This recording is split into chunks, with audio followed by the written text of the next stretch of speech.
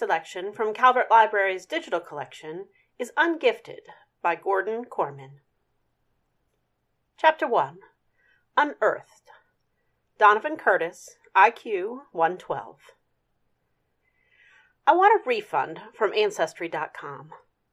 They traced my family all the way back to the Revolution, and in all those forefathers and foremothers, aunts, uncles, and cousins, there was nobody like me. No big mouth hung for treason, no class clown who they stuck in the stocks and threw rotten vegetables at. The closest match was this guy in the Civil War, who jumped off a battlement, whatever that is, and he only did it because the Union Army was firing on Fort Sumter. That's what they put on his tombstone anyway. Sounds like a good excuse to me. I did things like that.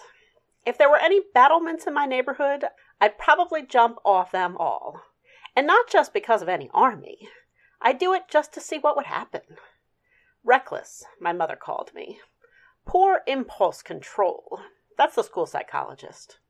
You're going to break your idiot neck one day, or somebody's going to break it for you. My dad. He was probably right. They were all right.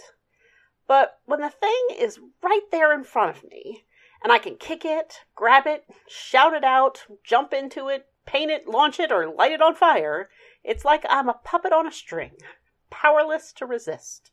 I don't think, I do. It can be little things, like throwing darts at a pool float to test my sister's swimming skills, or spitting back at the llamas at the zoo. It could be more creative, a helium balloon, a fish hook, and Uncle Mark's toupee. It can even be the smart alecky comments that got me voted most likely to wind up in jail in my middle school the last 2 years running.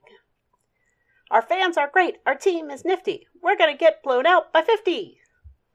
See, that was probably not the wisest thing to say on the day of the big game against our basketball arch-rivals, Salem Junior High. But I didn't just say it. I broadcast it over the PA system to the entire school. I don't know why I did it. The cheer was already fully formed in my mind. The poster advertising the big game had planted it there. It was definitely going to come out. Why share it with only the two Daniels, who were with me in the office awaiting sentence for our spitball war, when there was a perfectly good microphone a few feet away, unattended and live? Okay, it wasn't live. I had to flick the switch. I even had pom-poms. Well, a crumpled piece of paper for sound effects. The howl of protest that went up from all around the building surprised even me. It was like I'd gone from house to house poisoning everybody's dog. It was probably for my own good that I wound up in detention. If I'd been free in the halls at 3:30, I would have been lynched. The sense of humor at Hardcastle Middle School didn't extend to their precious basketball team. "Why'd you say we're going to lose, man?" asked Waylon Kaiser, starting center, peering down at the top of my head from his 6'4" vantage. Why? There was no logical explanation for what I did. It had come from my DNA. That's why I needed Ancestry.com. I was the only kid in detention that afternoon. All crimes had been forgiven in order to pad the audience for the big game against Salem, which had to have already started. All crimes except mine, dissing the basketball team. Even the Daniels, 2/3 of the spitball war, had been cut loose while I was doing time. The Daniels weren't at the game. I knew this because they were skulking out in the bushes outside the detention room, making grotesque faces at me through the window.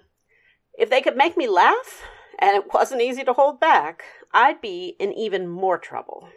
As it was, Mr. Fender was checking his watch every 30 seconds. He wanted to be at the game, not babysitting me. Finally, he could bear it no longer. "I'll be right back," he told me sternly. The instant he was gone, the window was flung open from the outside. "Come on," hissed Daniel Sanderson. "Let's get out of here." "He's coming back," I protested. "No, he's not," scoffed the other Daniel Nussbaum. "He's going to the office to watch the feed from the security camera in the gym. You've only got 10 more minutes. If he's any kind of basketball fan, you're golden." I was out the window like a shot, breathing sweet, free air. See what I'm saying? The open road called, and I took it. This time, I'd needed a little help. That's where the Daniels came in. They helped me a lot. They helped me to the office with our spitball fight, and helped me to the PA mic by daring me to do it. With friends like them, sometimes I wonder why I would ever need enemies. I turned on them. Thanks for letting me take the fall alone. Your support was really touching. Nussbaum shrugged innocently. I couldn't take the credit for your poem. It wasn't a poem. It just happened to rhyme. I've been meaning to talk to you about that, Sanderson put in. Don't you think that's kind of dorky? I mean, who rhymes anymore? Nobody, I conceded, except the entire hip-hop community. I bounced a pine cone off of his head, which only made him grin wider. We were at the top of the hill, looking down on the gym we shared with Hardcastle High. The parking lot was jam-packed. A roaring cheer spilled out of the building. Man, you couldn't fit a Hot Wheel car in there, Nussbaum exclaimed, taking in the crowded lot. Salem versus Hardcastle is the place to be. Let's go check out the score, said Sanderson. We can see if our nifty team will lose by 50. Yeah, Donovan, nice school spirit, Nussbaum added, like he had any. We started down, the Daniels jostling each other absently. A kind of friendly belligerence came naturally to those two. Maybe they were descended from the Hatfields and the McCoys. I bet the Daniels had never checked it out on Ancestry.com. And then the moment was upon me. I must have passed the statue of Atlas 1,000 times, going back and forth on the campus of the Hardcastle Public Schools. Yet, somehow, it was like I'd never seen it before. It was not the Titan's broad, powerful shoulders supporting the bronze globe of the world and heavens that seemed so different. But since when did Atlas have such a big butt? Seriously, I knew he was a Titan, but I didn't know that the most titanic thing about him was his caboose. He looked like a reject from The Biggest Loser. Suddenly, I was striding toward the statue in an almost trance-like state. I picked up a fallen tree branch and made my approach. Nussbaum noticed my zombie-like concentration. Dude, what are you doing? I didn't answer, and he didn't really expect me to. He knew me. They both did. I cocked back the branch and unloaded a home run swing. The impact vibrated up through my arms to my brainstem and into every cell in my body. The branch shattered in my hands. I have to say that this was always the best part of it for a guy like me. The split second the tomato hits the car. The very brief flight as I drop from the edge of the roof to the pool. The instant that the balloon lifts the toupee and the sun's rays glint off that shiny bald head. Or, in this case, the gong sound from the statue's bronze behind. The payoff. It was usually downhill from there. Sometimes literally. Atlas shivered as the vibrations traveled through his metal body. The celestial sphere shivered too, rocking dizzily on his muscular shoulders. At that point, I noticed for the first time that the sculpture wasn't a single piece of metal, but two, bolted together at the nape of the Titan's neck. Corrosion is a terrible thing. It was all in slow motion, but there was nothing you could do to stop it. With a crack, the bolt snapped, pieces whizzing out of sight. The ball of the world and heavens toppled and hit the ground with a whoop. I was still wrapped up in the deed, lost in the moment. It took the twin gasps from the Daniels to break the trance, and by that time, the heavy ball was already rolling. Oh no. The big bronze globe careened down the hill toward the gym, picking up speed as it went. I ran after it, although what I thought I could do to stop it, I have no idea. Help me, I called to the Daniels, but they were heading in the opposite direction. They liked to watch me do stuff. They had a lot less interest in hanging around for the consequences. Heart sinking, I projected the course of the runaway globe. The prognosis was not good. It was hurtling straight for the parking lot, where a lot of innocent cars were waiting to get bashed in. Desperately, I threw myself headfirst at the juggernaut. When my shoulders struck the heavy metal, it felt like running into a brick wall. If it changed the direction at all, it was a millionth of an inch.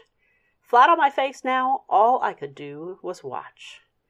The globe screamed down toward all that expensive machinery, bounced off an upturned curbstone, and caroomed toward the building. The cars were safe, but the world and heavens were now on a collision course with the basketball game. It pulverized the glass doors, sending up a blizzard of shards that obscured the entrance. I heard a very sharp whistle, like the referee was calling a foul on Atlas, or possibly me. There was another relative on Ancestry.com. He wasn't very much like me. I doubt I would have remembered him at all, except for his name, James Donovan. I wondered if I was named after him, although my mother claimed she'd never heard of the guy. He emigrated from Ireland in 1912, which would have been fine, except that the ship he picked was, think Atlas here, the Titanic. As decision makers, he and I were pretty much on the same level. But get this, he didn't die. He was plucked from the freezing water alive. James Donovan was a survivor. If I'd inherited any of those skills, I had a sinking feeling that they were about to come in handy. If you enjoyed this chapter and are hungry for more, this title is available as an audiobook on Hoopla and an ebook on Libby by Overdrive. If you're enjoying Book Bites, please don't forget to follow or subscribe wherever you get your podcasts.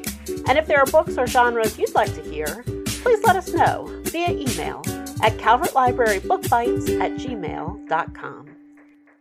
Visit calvertlibrary.info for more information. And stay tuned for more Book Bites.